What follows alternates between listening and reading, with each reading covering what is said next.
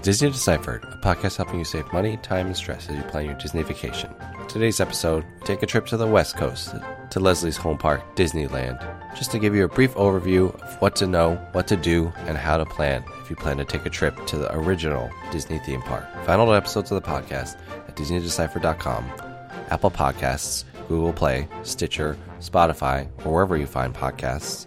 And we'd really appreciate it if you could leave us a positive review. And if you've got any listener questions for our upcoming Listener Questions show, please contact us, DisneyDeciphered@gmail.com, at WDWDeciphered on Twitter, or on our Facebook page, Disney Deciphered.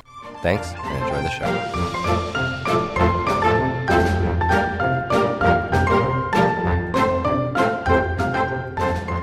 Hi, I'm Joe from As Joe Flies. And I'm Leslie from Trips with Tykes. And welcome back to Disney Deciphered. And so again, we are going to take a little detour from Walt Disney World.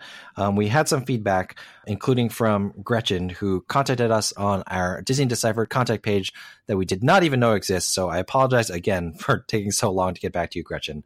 But people have been asking, and Leslie is an expert about what are some of the basics that we need to know about Disneyland. So we thought it's about time to do a Disneyland 101 episode. We recorded 40 episodes, and finally, Leslie, I will let you off your leash and let you talk about your home park. That's awesome. I'm so excited. All this hard work for nearly a year, and now I get to talk about the park I know best. Wow, it has been quite a long time. Yeah. That's right. And as we've said on other episodes, maybe don't go listen to the old stuff. No, I'm just kidding. It's fine. Listen to all of it. That's true. Let's get started. Disneyland, if I'm not mistaken, is in Orange County, about an hour outside of LA. Pending traffic, of course. Of course, pending traffic. And yeah, it's in Anaheim. I live in Northern California, just so folks know. So it's a pretty short plane flight for me, about a 6 to 8 hour drive, depending on traffic from where I am. But I go often, very often, even more often in the last couple of years since my blog is a lot about Disneyland. And I've been twice already this fall for Halloween time, and I'm going for the Christmas holidays next week. So obviously by the time this airs, probably I will have already been at the holidays. Nobody likes a braggart, Leslie. Nobody likes a braggart. No. So I do have a serious question for you, besides me making fun of you and being green with envy. You coming from Northern California, do you usually fly into John Wayne, which is the local airport to Orange County, or do you fly into LAX? Because someone like me looking for direct flights, I'm mostly going to be going to LAX, but... Yes. Yeah. So if you're coming from the East Coast, you're probably going to have to go into LAX if you want to find a nonstop flight. But for me in California, I almost always go into John Wayne, Santa Ana Airport, which is just a 20-minute ride to the front gates of Disneyland. I sometimes actually also use Long Beach Airport, and I'm actually starting to use it a little bit more this year because Southwest has increased its frequency down there, and Long Beach can sometimes just be cheaper. Is it close? Is Long Beach south? Yeah. It's south and kind of west-ish. It's definitely much closer than LAX. It's about a 30-minute Uber ride compared to a 20-minute Uber ride to John Wayne. So it's really not that much difference time or money-wise for me. But LAX is a whole different ballgame, and it puts you into much greater traffic possibilities if you go into LAX. But of course, if you can save yourself the flight connection, then, I'm not going to tell East Coasters that they have to go into one of the more regional airports, do what works and saves you overall travel time. Yeah, that's good to know. LAX is a horrific airport to fly into, ladies and gentlemen. However, Boston has a direct to Long Beach on JetBlue, so maybe I'll look into that next time. If you have a Long Beach option or a John Wayne option, then I would be willing to pay more for that. How much more, depends on your budget and your family size, but that's my recommendation. Got it. So Disneyland is a lot more compact than Walt Disney World. There are only 2 parks. And tell me, how does it work exactly geographically? I've read that like downtown Disney is kind of like in the middle of them. It kind of like connects the 2 parks, kind of like how they have it at Universal. Is that right? Sort of. So it's more like the parks are directly across from each other. There's this little esplanade in the middle, and then sort of off to the side, a side chute is where downtown Disney is. So everything really at Disneyland is all right there within easy walking distance. I mean, you can walk from one park to the end of downtown Disney in under 15 minutes. Of course, if you're in the way back of the park, maybe a little longer than that, but everything really is right there. And that totally makes the Disneyland strategy very different from Disney World. I mean, park hopping is easy. The hotels can be right there, both on and off property, and you don't need a car if all you're going to do is go to Disneyland. In fact, a car is just going to cost you in parking and you're never going to use it. So yeah, it's I really like it. I mean, if you've been to Universal Orlando, it's very similar in terms of the layout, except for the hotels are actually even closer. And the layout of the actual parks, is it hub and spoke like Magic Kingdom is? Or like in terms of navigating the park, do you have to do a lot of backtracking, or does it flow pretty well? It flows quite well. It's hub and spoke in Disneyland Park. It's very similar to Magic Kingdom in terms of the layout. There are a couple of differences that always, when I go to one park and then I go to the other, the map in my head gets confused because I'm like, wait, this is not here. And if I go to the parks in close proximity, it definitely confuses me on occasion. But yeah, if you know Magic Kingdom, then Disneyland Park is going to be very similar. Disney California Adventure, the second park, is mostly, the flow's not quite as good just in terms of how the layout is. And right now, A Bug's Land is closed for renovation. They're turning that into a superhero Marvel land in the next couple of years. And with that being closed in the thick of things, it definitely makes the flow not as good. But, that's only temporary, and hopefully that'll come back in a year or two, or not a year, in 2, 3, and we'll get that flow back soon. Yeah, so it's my understanding that the off-property hotels are in much closer physical proximity than the off-property hotels at Walt Disney World. So my question is, and I assume that Disney hotels, the 3 Disney hotels at Disneyland, costs a bit or quite a bit more than the off-property hotels. So how does that kind of calculus work out, deciding between on and off property at Disneyland, since, being off property is much more convenient at Disneyland than it would be, say, at Disney World, because you can walk to the parks from a lot of the off property hotels, if I'm not mistaken. That's right. You can absolutely walk to the park from a lot of the off-property hotels. There's sort of a hotel row on Harbor Boulevard that is across from the pedestrian entrance to Disneyland, and there are a lot of hotels. I mean, seriously, you can walk out of the front gate of the hotel and you can be at the security checkpoints in 5 or 10 minutes. And I have a couple of posts on my site that we'll link to in the show notes where I've mentioned some of those hotels. I've stayed at the Fairfield in Anaheim Resort. There's a new courtyard that's got an awesome water park that's right there if you need your Marriott points like I do. There are a lot of independent hotels that are not affiliated with any chain, and you can kind of get them on the cheap. And most of the hotels are pretty basic that are within walking distance, so you have to keep that in mind when booking the hotels. I mean, they're not dirty, they're not unsafe, they're just not fancy. And if you want fancy, then you probably make sense to book one of the Disneyland hotels, but they're at a huge price premium. There's no such thing as a value resort at Disneyland. Unfortunately, they don't have those tiers, and the cheapest you can usually find them is right around $300. I mean, maybe Paradise Pier, which is the least fancy of the resorts, can go underneath that. But these days, and then, the Grand California and the Disneyland Hotel, the other 2 hotels, can be $500, $600, $700 a night sometimes during peak periods. Yeah, so the one thing I'll add is friend of the show, Bob Dwyer, who writes over at Milenomics and is also working with myself on our Disney Miles and Points website, milestothemagic.com.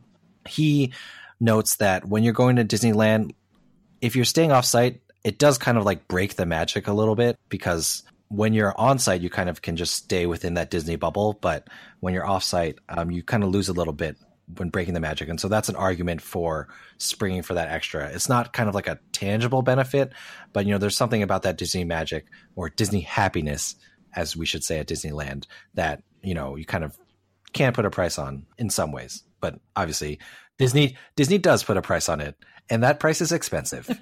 That's right. And I don't feel like you lose as much of the Disney bubble if you're staying within walking distance. Now, if you're staying in a hotel where you have to get on a shuttle, or you have to drive and park, and you definitely lose that. But if you can be back in your room in 10 minutes, you don't feel like you're that far outside the bubble. And some of the hotels do make an attempt to have some theming that is sort of magical in its own way. Like the Fairfield actually has rooms that are themed with Disney decor. Like there's a Cars theme room we stayed in once before.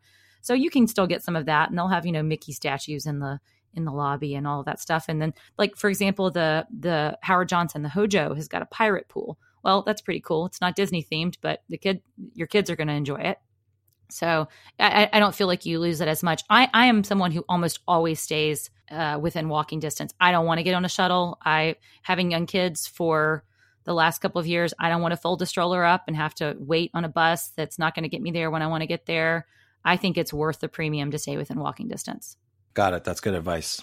So Disneyland's a lot smaller. Does that make the crowds feel worse? Is it about the same? Do they, at least on New Year's Eve, Disney World starts like turning people away? Does that happen a lot at Disneyland because it's smaller? Or, what's the general feel for how crowds feel there? Yeah, crowds, the elephant in the room when it comes to Disneyland. I thought Dumbo was the elephant in the room. Boo. That's boo true. Me. Boo me. Okay, continue.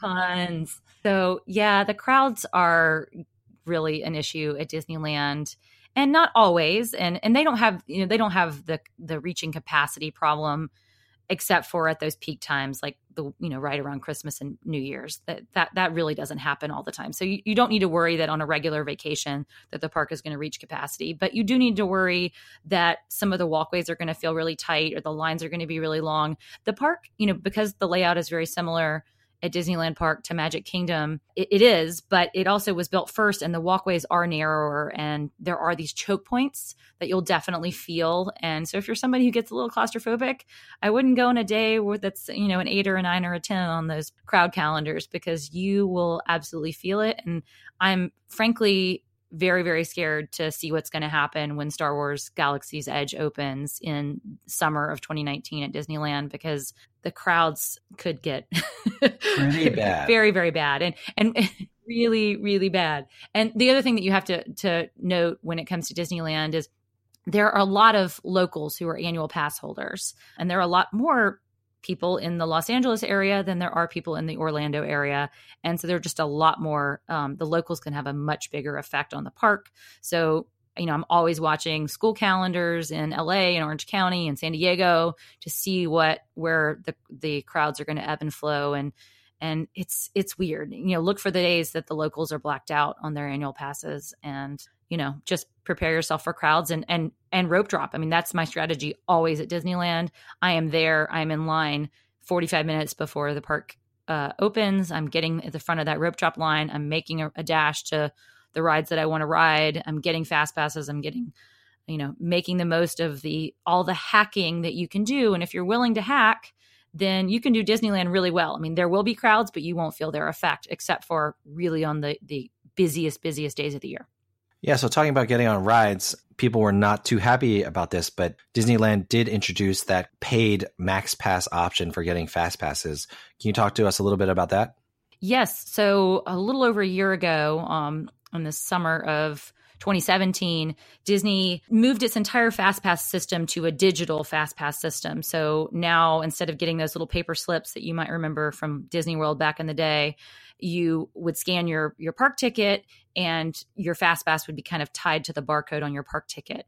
And at the same time, they made something available called MaxPass, which allows you to do all that FastPass booking on your smartphone, but at a price at $10 per person per day.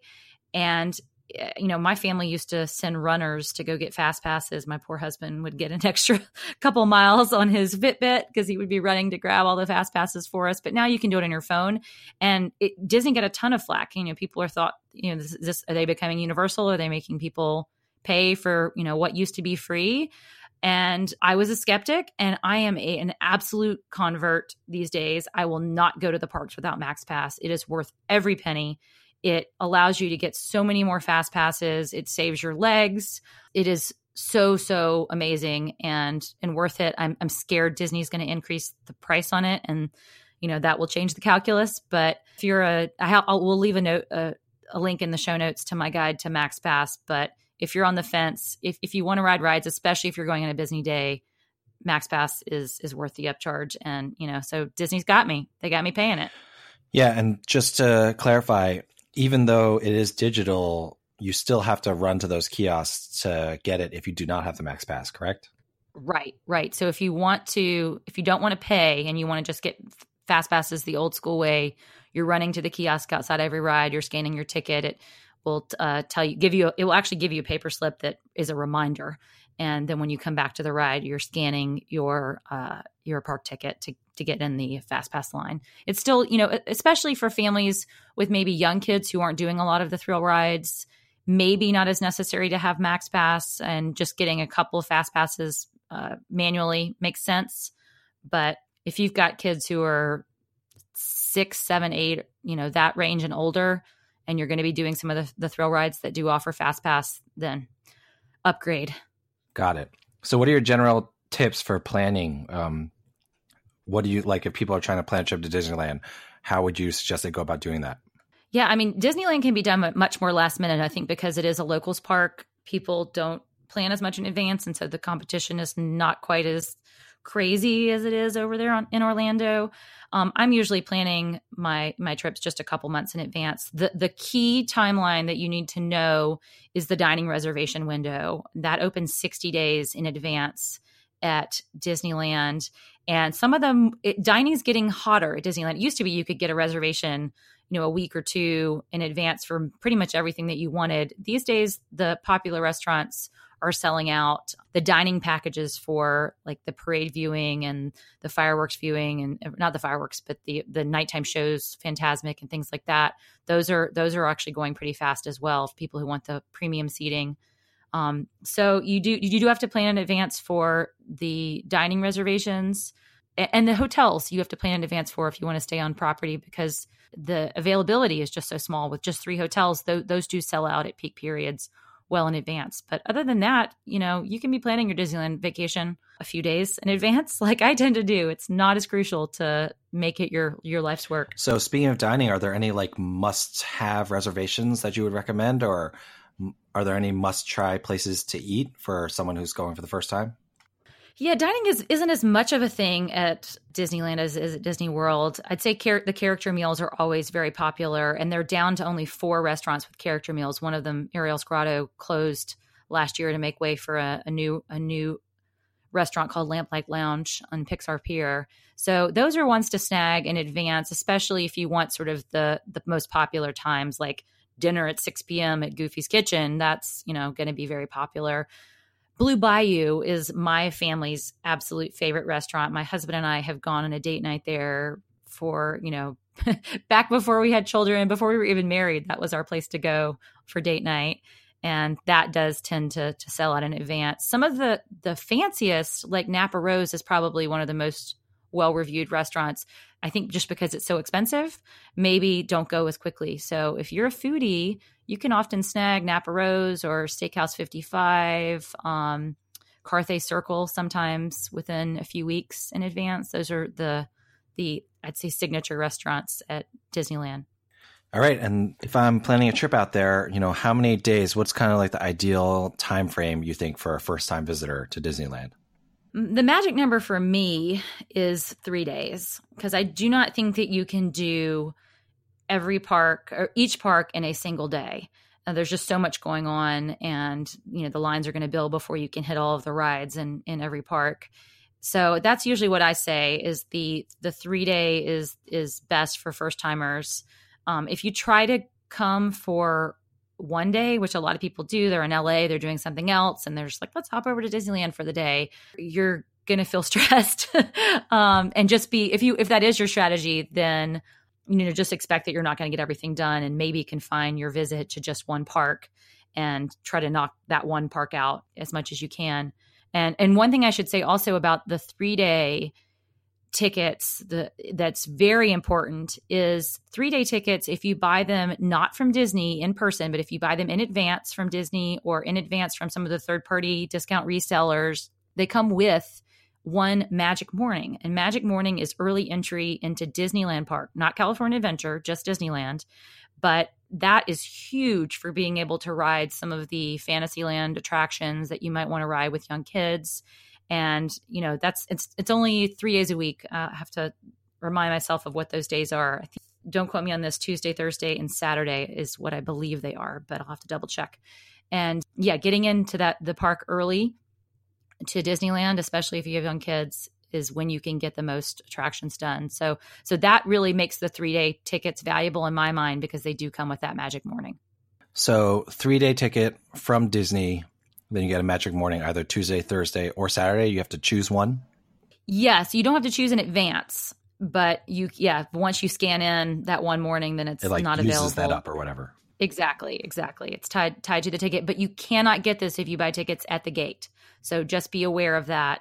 A reason to plan ahead. If you just walk up to the turnstiles, that will not be available.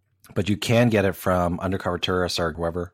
Yeah, Getaway Today is an Undercover Tourist, and pretty much anywhere you buy tickets in advance. Also not good on military tickets, I believe, but everybody else, it's worth buying in advance. All right. Awesome. That is a great tip, and you got me itching to go to LA, which is not something I say very often, or I guess Anaheim would be more accurate. Before we get out of here, would you have I'm sure you have a million Disney do's and don'ts for Disneyland. What have you chosen? What is the cream of the crop for your Disney do's and don'ts? All right. The Disney do that I have for you today is, I think you absolutely should. You get a park hopper on multi-day trips.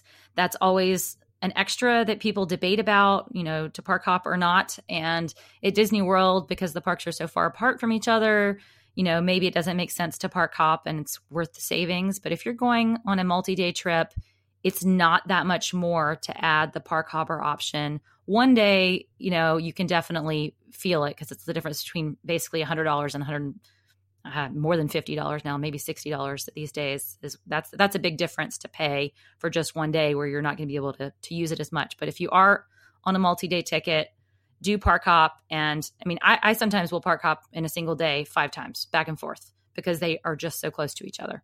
All right. Awesome tips. Anything else before we get out of here? That's all I got, Joe, until Disneyland 201 and 301 and 401. Welcome to the Disneyland Deciphered podcast.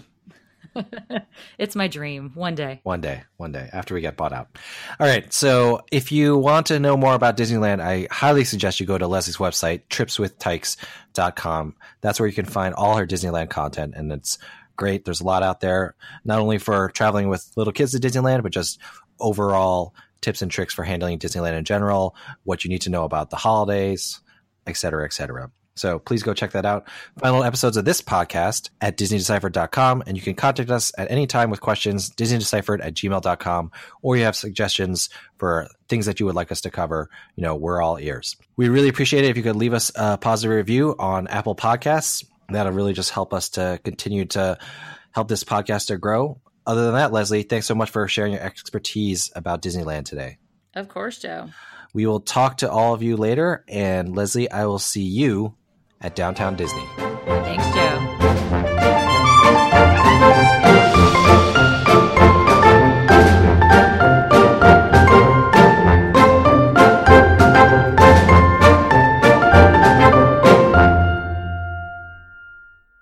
The drive to go further and reach higher. The same thing that inspires you inspires us. At Strayer University, we're always searching for new ways to make education more affordable. That's why we offer access to up to 10 no-cost gen ed courses to help you save time and money so you can keep striving.